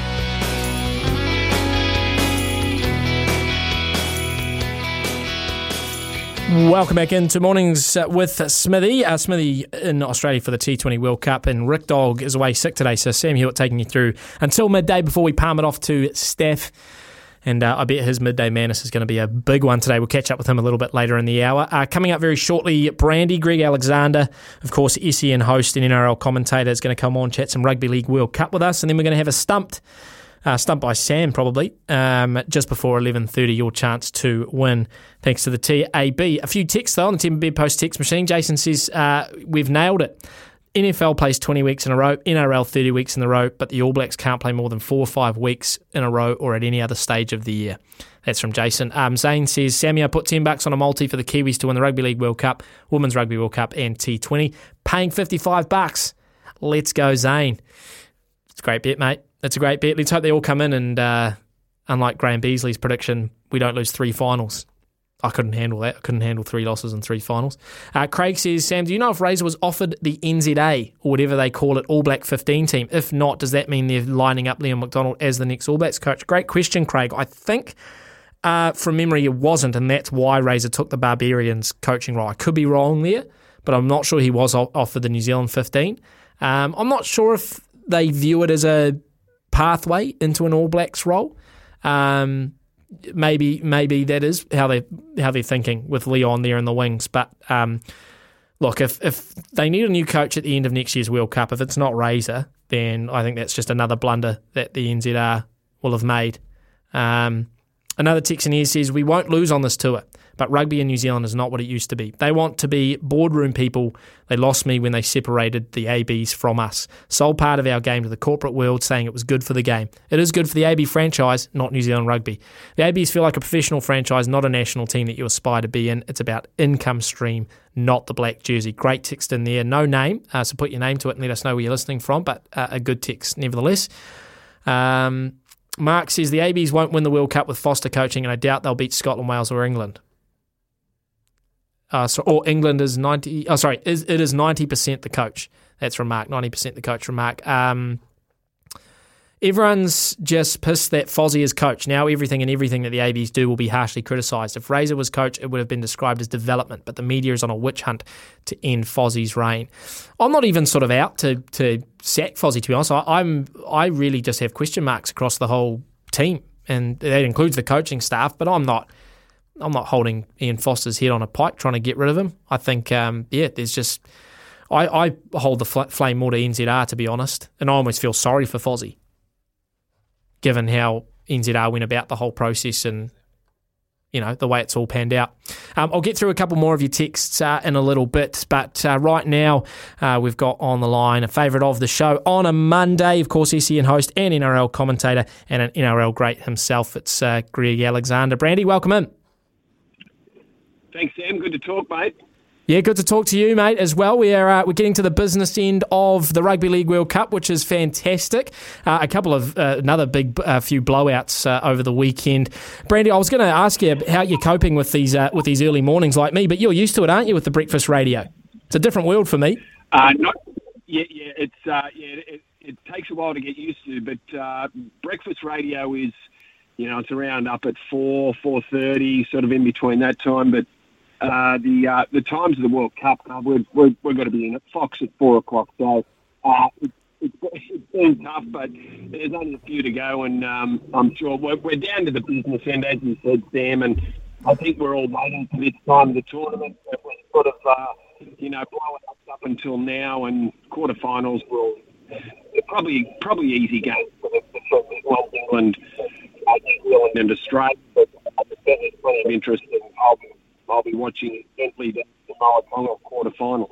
Yeah, and it's interesting, Brandy, because I think you're right in that the quarterfinals probably are set as well in terms of the victors that are going to come out of it. But I still think it's a massive game for the Kiwis. I don't think the Kiwis have really fired a warning shot to the World Cup yet. Meanwhile, England and Australia very much showing that they could meet in a final. So I think that game against Fiji in the quarterfinal for New Zealand is critical for working out that cohesion. I feel like they've been clunky. Jerome Hughes, great to have him back in the side against Ireland, and he played a starring role. But I think it's massively important for New Zealand this game against Fiji.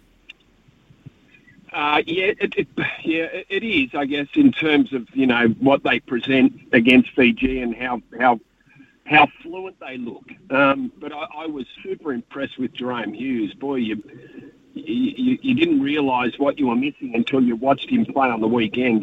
He was fantastic. So that certainly adds. And I've always said that the Kiwis will provide a platform for their best players, Hughes, Brown, and Joey Manu. And it's just whether they can do enough to beat Australia in the semi-final. And that's what it boils down to. I'm always looking for a better performance from the Kiwis, but I don't take much notice of them games. They find themselves top teams that they know they're going to beat. It's all about by how much they're going to beat them. So they do, as a team and as teams that sort of are just finding their feet and their combinations, they find themselves in rare territory where they're playing games that the win is already been decided. It's just by how much. So I'm discounting whatever happens in these previous games and just worrying about who's going to be better by the time it comes to semi-final time and who's got the best team, because these blokes play NFL week in, week out. The result isn't decided before they roll under the field.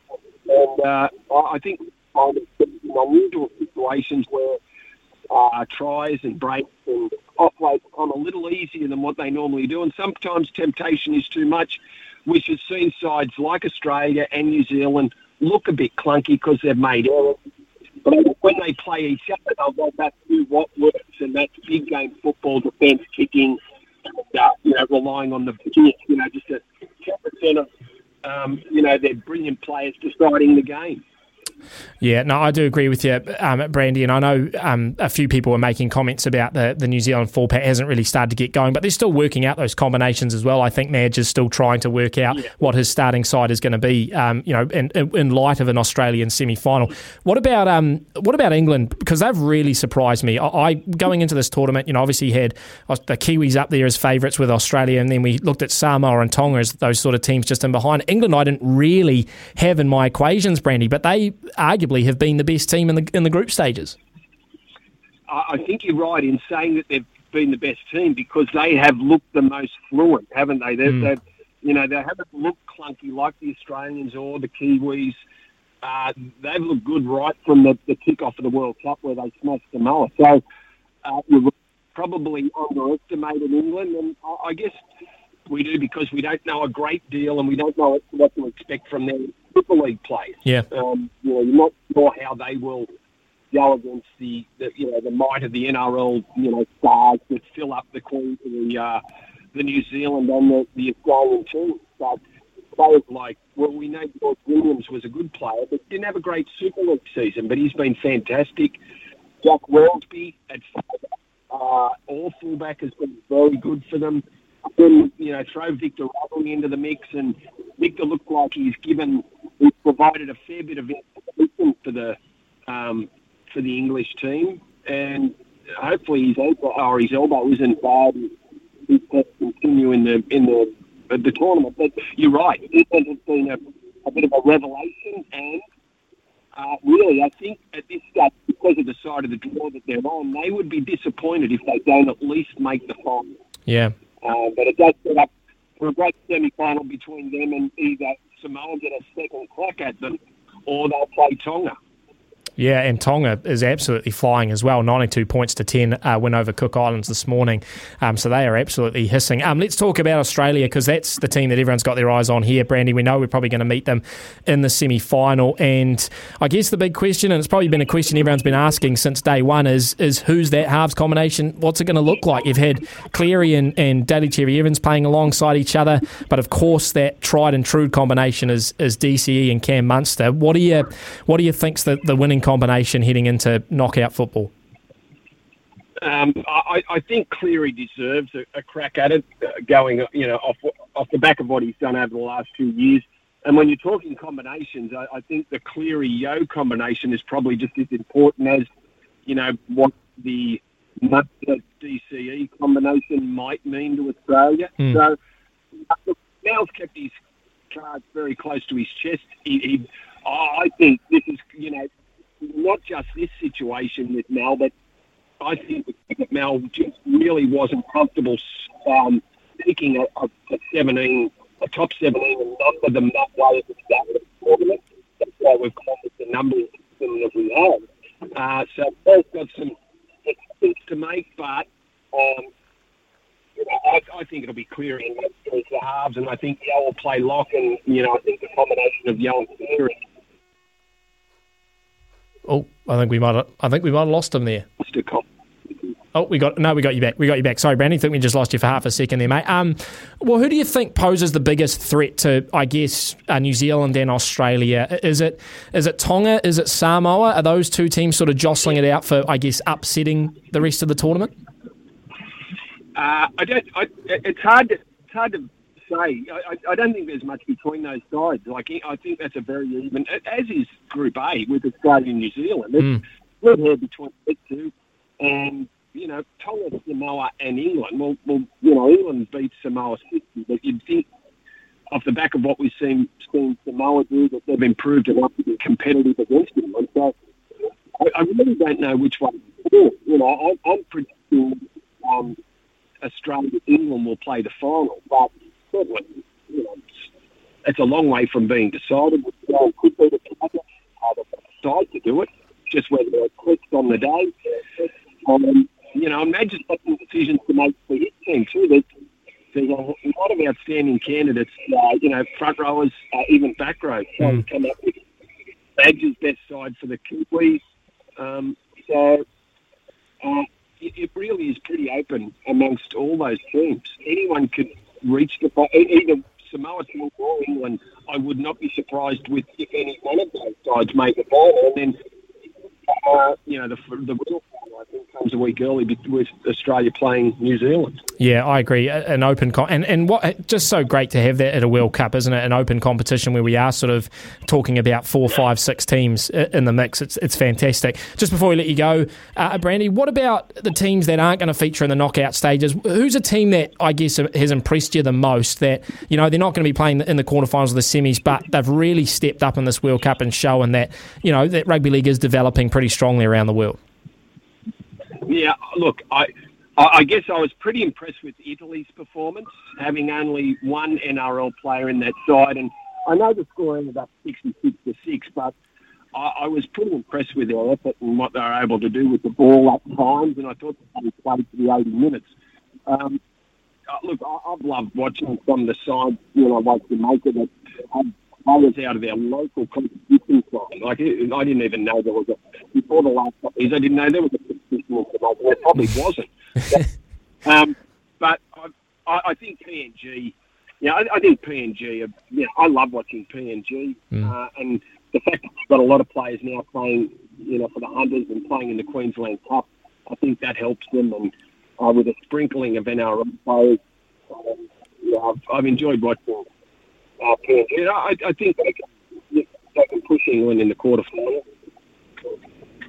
Yeah, absolutely. Brandy, appreciate you coming on as always, my friend. Enjoy those knockout stages, and let's hope for an Australia-New Zealand semi-final, which is going to be an absolute cracker. Appreciate your time, and we'll talk again soon. Good on you, Sam. Good to chat. There you go. Greg Alexander there out of Australia. Might have been driving through a tunnel for a little bit, so apologies for the bad connection, but got a little bit of the gist there. Look, it is, as Brandy said, all pointing towards that semi-final between New Zealand and Australia, isn't it? That really is the World Cup final come early for us, especially. Would love to know your thoughts, though. Maybe 8833 or give me a call if you want, 0800 150 811. If you think Australia is too big a task for the Kiwis, based on what you've seen, and if we do win it against Australia, do you think that's us? Do you think we go all the way? Because that other side is tougher, let's be honest, with Samoa, Tonga and England all on the same side. That is a tougher side of the draw. You'd think the team that comes out of that is going to give whoever it is in the final a right crack. So what do you reckon? Do you think the Kiwis are still hot favourites to win the Rugby League World Cup? I like to stay optimistic, and I think we will come right. I just hope it's against Fiji. If we're not 100% this weekend, I'll start to get a little bit nervous about Australia in a semi-final. But it's great viewing nevertheless. We'll take a short break. When we come back, we've got plenty of texts I want to get through. Yours as well, 8833 or 0800 150 811 if you want a quick chat. And we've got Stumped coming up very shortly as well, just before the 11:30 news. So we'll take a break, come back with your calls after this. Voice of Sport in Aotearoa. This is Mornings with Ian Smith on SENZ.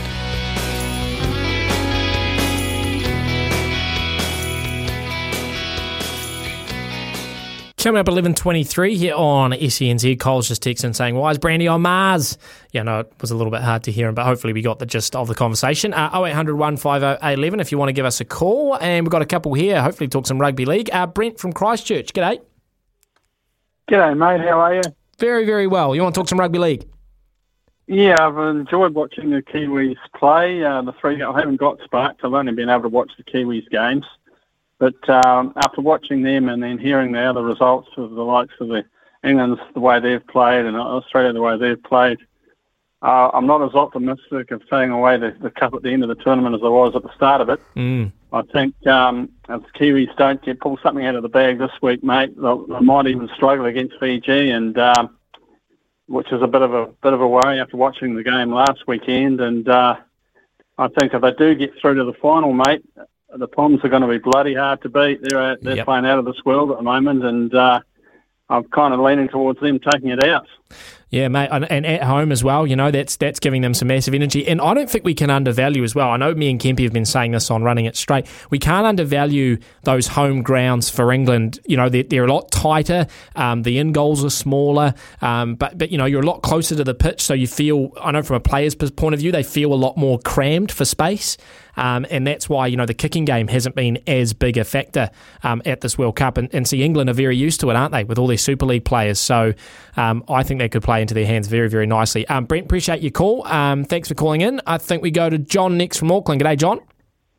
Yeah, g'day. It's been awesome watching all these World Cups going on at the one time. Yeah. I think in terms of the Rugby League World Cup, it's especially good that they're going into the quarterfinal stage. I mean, if you would have seen the last three results, it was, 94-4, 92-10, yep. 72 something. Yeah. It was ridiculous, mate. I think maybe in the future, because rugby league is not that global, but it's the best game in the world, I think, they should do something like the T20 World Cup. The play-in tournament, Yeah, the play-in tournament, and then you go into maybe a top six. And then, obviously, the games will be closer because, I think that top six is going to be great. Even Papua New Guinea, mate. I mean, they're playing England. Never underestimate Papua New Guinea. They came close against Tonga. They beat Fiji. A funny stat, though, we've played Fiji once and we've lost. I'm talking about the Kiwis. So, 2017. That was in the last World Cup. Yep. Well, it's interesting, John. I wonder... I wonder if they could do a sort of a play-in type style that then meet the top. I don't know whether it's a 6-team or an 8-team comp that you get out of that play-in tournament, but then all those teams play each other once, and then you get semi-finals out of that. Yeah. And then you are seeing, the Kiwis in Australia playing the sort of group stages and going up against it, which would create some really good games in the group stages as well. But I think you're right. I mean, I sort of think back to 2015 in the All Blacks. You remember that World Cup where we really didn't fire in the group stages, and everyone was talking about how rusty we were, and we were, execution wasn't there, and then we came out and smashed France, in the quarterfinal. And I think we almost need something similar from the Kiwis, don't we? We need a really complete, well-rounded performance against Fiji that'll hopefully then take us into a semi-final. But we will wait and see. We've got one more before we get to the news, and it's Joey. G'day, Joey. Yeah, g'day, Sam. Yeah, look. I think our cohesion is not going too good at the moment. I don't think we'll beat. I think we'll beat Fiji, but even if we play well against Fiji, I think Aussie will roll us. Being a Kiwi, I'd love to see us win against Aussie. I think whoever beats us out of New Zealand and Australia wins it. Yep. I think we'll both beat England, but and it's a shame we're on the same side of the draw. But from what I've seen from the Kiwis, yes, at the beginning I thought we'd probably be favourites, but Mel Meninga also too as a coach played for Australia, bled for Australia. He will get them up. And Madge, don't get me wrong, Madge is a good coach, but he hasn't had that sort of side of it with Mel Meninga has. And also too, I think Sam, we haven't got a good goal kicker at the moment. No, we don't. Kicking goals will cost us in the end, and it always does when you're playing, against the really good sides and tight games. And they've got two good goal kickers, especially in Cleary, and I think Cleary will play in the semi-final. And I just think we've been too clunky. Hughes is very good. He's been playing well. But our go forward with our forwards, they don't seem to be running onto the ball as, from way back. They seem to be getting the ball and then running at quite crucial times. And the sides we've played, let's face it, haven't been strong. No disrespect to them, but they haven't been strong. And I think Australia will roll us. Yeah. I hope not, obviously, being a Kiwi, but we can't see it, mate. Yeah, well, I think you made a good point about the middle forwards there, because I think we have been struggling a little bit for the go forward. I read an interesting thread on Twitter about how teams are doing a really good job of squeezing us in the middle, and it means that we're not getting the platform to go out wide. So against a team like Australia, that will really cost us. If we were to smash Fiji on the weekend, would that go a little bit to convincing you that maybe we can do it against Aussie, or are you convinced now that we're no chance? No, I think we're 70-30 against Australia in Australia's favour. Okay. I just think the Meninga side of it with them, as I said, he's been there, done everything, and he will just be, and you want to play for. Not saying you don't want to play for Madge, but it's a little bit different. And I just think we're just not playing great football. It's so predictable, Stan. At the moment. And the last thing I'll say to you is I think Wales could roll us in the. I think this is the best chance of Wales to roll us this Sunday in the for the first time, in a long, long time. I agree with you. I agree with you there, Joey. I think it's the best chance for both of those teams, Wales and Scotland, to beat us. It's prime opportunity for them. Appreciate your call, Joey. Appreciate all your calls on 0800 150 811. Vaughan just texting here saying the Kiwis will be fine. They're just waiting for the big games. The closer matches will match their style. If anything, the goal kicking is our major concern. I take your point, Vaughan. I'm a little bit nervous, a little bit worried, but I definitely have faith in the boys. I think if they can string it together, we do have the best spine probably in the competition up there with Australia. It's going to be an amazing semi-final. It really will be like a final, and it may come down to 2 or 4 points, in which case the goal kicking is going to be crucial. So let's hope they do get it going, because I love my rugby league, I love my Kiwis, love my Warriors, and there'd be nothing better than the Kiwis 2022 Warriors 2023 combination. Is that too big a call? Probably too soon. But I do also put my faith in Andrew Webster. Give us a call, 0800 150 811 if you want to play Stumped. Stumped by Sammy's going to come up after the news. Your chance to win a $50 bonus bet thanks to the TAB. Give us a call now, 0800 150 811. Ian Smith's had a good match here. Stumped by Smithy. Ian Smith really is top class at his job. Yeah, Ian Smith is top class at his job here on SNZ Mornings with Ian Smith. It's time for Stumped, but as he said earlier in the show, we've had to go to the third string quarterback, Sam Hewitt, mate. Yep. You know how Stumped works, but how do you like your chances? Look, third string QB, you can't expect too much of me, okay? I'm here to do a job, but you can't expect a 30-point win. So tempered expectations, I think. Tempered expectations. As long as you don't pull a hammy and we now have to sub in the... who is the fourth string? The fourth string would be the holder for the place kick. Oh, the special teams. Yeah. I see. The special teams. Yeah.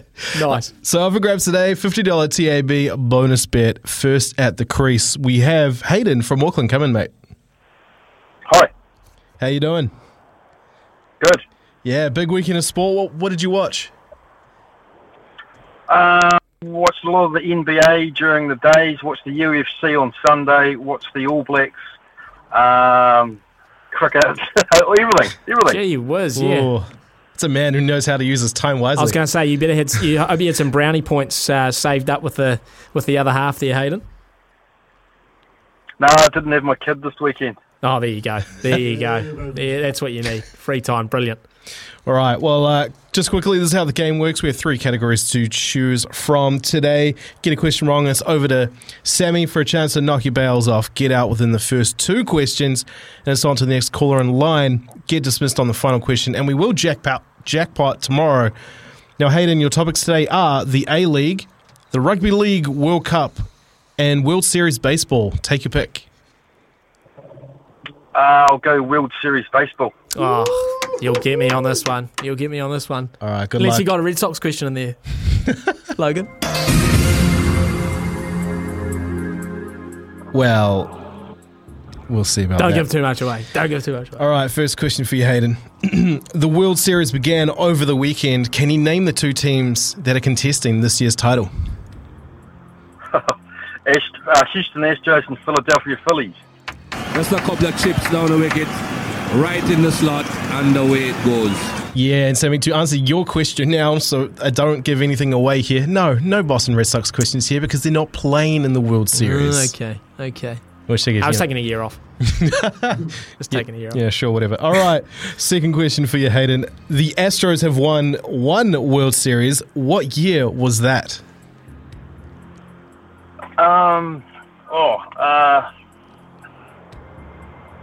2020? One of the worst things I have ever seen done on a cricket field. All right, so you're clearly not banging on trash cans and stealing signals here. Sam. Oh, you've done the hard work for me, Hayden, because I was thinking either 2019 or 2020. I'm going to go 2019. One of the worst things I have ever seen done on a cricket Was it earlier? field. Was it 2018? It wasn't last year. Go back a little bit more. 2017 against the LA was it Dodgers. that long ago? I know, Okay. it doesn't feel like it, eh? Yeah, I guess because all the cheating stuff only came out like a year or 2 ago makes me think that it was more recent, but yeah. Yeah. We carry on. So you're still alive, Hayden. Last question, $50 TAB bonus bet. Still could be yours. How many World Series have the Philadelphia Phillies won in their history? None. One of the worst things I have ever seen done on a cricket field. I feel like that was the answer Sam was going to give. No. I have no idea. I just hope it's not something like 7 or 13. I'm just going to go for you. If it's not 0, I'm going to go for 1. One of the worst things I have ever seen done on a cricket field. Is it 7 or 13? Is it 7 or 13? Tell me that. You were close to 1980 and 2008. Okay. So, by the powers of be, with the way that Stumped is played, you still win, Hayden, because Sam got it wrong. Oh, yeah. I'm a terrible wicketkeeper, mate. I'm a terrible wicketkeeper. So, $50 TAB bonus bet is yours, mate. Hold the line and Brian will get you details. Thank you.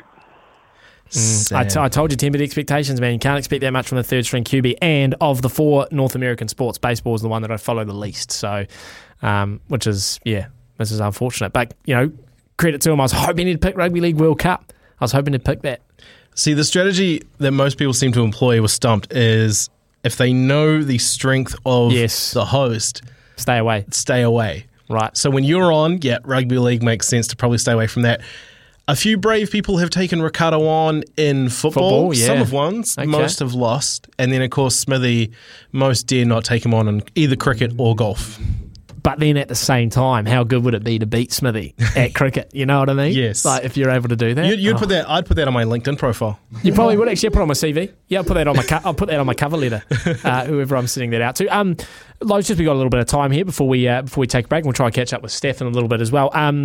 What was the highlight for you over the weekend, mate? I know you had a bit going on at home, but did you manage to sit down and park up, watch a little bit of sport? Yeah, mate, bit of juggling. Sounds like a lot of people trying to juggle life and watching on multiple screens at once. Mm-hmm. Loved watching the Black Ferns and what they did to Wales. That was awesome to see. Just Portia Woodman getting that record for the number of tries scored in a Rugby World Cup. I don't know if that could happen to a greater New Zealander of the women's game. I mean, she's just so awesome to watch and also so humbled. So when we were playing clips earlier from her post-match, one that was left out there was that she doesn't take all the credit. She's like, I'm the winger. I just finish it off. It all comes from the forwards. It all then comes from Kendra, and then it moves through to me. So she's like, without them, I don't have this record. So I think that's awesome that she would say something like that. Yeah, no, she is. Yeah, and they actually are all like that, aren't they? Like in the post match and stuff. It's they're great talkers, obviously. But even that she didn't know that the record, that she was close and everything. It was awesome. They're just such good. They're great representatives of New Zealand. So it's all, I mean, for me, I'm proud that they're representing us at this World Cup that, of course, we're hosting as well. The other highlight for me, has to be the Breakers. If you're not on this bandwagon yet, get on that bandwagon, because this is just the turnaround from them being last season, and that was their worst season in team history, for this now turnaround under Murray Mayor. Incredible. It's just... I don't want to say it too early, but I'm getting shades of the glory days and the way that they're playing. They obviously love being back in New Zealand, playing back at Spark Arena. I mean, that's been a huge boost for them. And defense is something that they've really built around their identity and how they want to play. The fact that they choked Tasmania of points as much as they did, a team that is coached so well, to do that, unbelievable, and now be top of the league, is awesome and really shapes up an awesome matchup against the Sydney Kings on Sunday. Yeah, and like we've always said that the Breakers have one of the best game day entertainment packages in New Zealand sport, even better when they're winning. You know what I mean? Oh, yeah. And firing. And so I think I saw someone put on Instagram over the weekend, they're making defence look sexy. The Breakers are making defence look sexy. I don't know how you do that, but apparently they're doing it. So somehow, or I have to head down to Spark Arena and get in behind the boys, jump on that bandwagon, like you said. Speaking of bandwagons, there was a text in here from Brad that says, "I'll be following the Warriors from now until the 2024 rugby season, seeing as NZR have basically written off the ABs until post World Cup. We'll follow again when they clean house." All I'll say to that, Brad, is all aboard the Warriors bandwagon, my friend. There are plenty of seats, and we welcome everyone. Some people, I know with the Warriors in particular, some people get annoyed that, people jump on them when they're winning and sort of are fickle when they lose. But, there are true fans that will always stick with them, no matter what. I don't really mind people coming in and out. Like, there was a period in 2018 when we made the 8, we were winning games, where the stadium, we started creeping up towards capacity. And I was loving it. I mean, why wouldn't you want more fans at your team's ground, more fans in behind your team? And yeah, you can get on your high horse and sort of say like, oh, you've never been with them. And look, the day will come where the Warriors win a premiership and there'll be people who supported them who haven't gone through all of the trials and tribulations. I don't really care too much. Like, I'm just happy that the team won, and I'm happy that people are getting in behind it and loving it and supporting it. That's what I'm all about. So I don't care if they're bandwagon jumpers. You can jump on the train. Just be prepared, Brad, for a very bumpy ride, okay? And we may be even off the tracks at times, but let's hope at the end of the day we find our way into the station. We'll take a short break. I've got a couple more text messages here that I want to get through, and then we'll get Steph in for a quick chat, find out what's coming up between 12 and 4 today. Back after this. He's the voice of sport in Aotearoa. This is Mornings with Ian Smith on SENZ.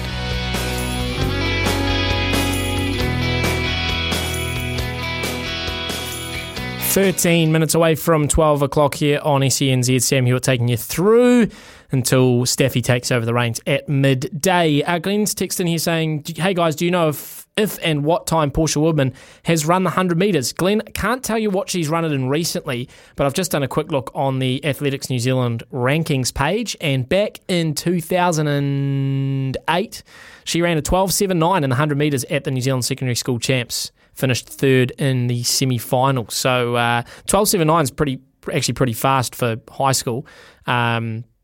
But I'm not sure what she's running nowadays or what she's run recently. I'm sure someone can text that through and let us know.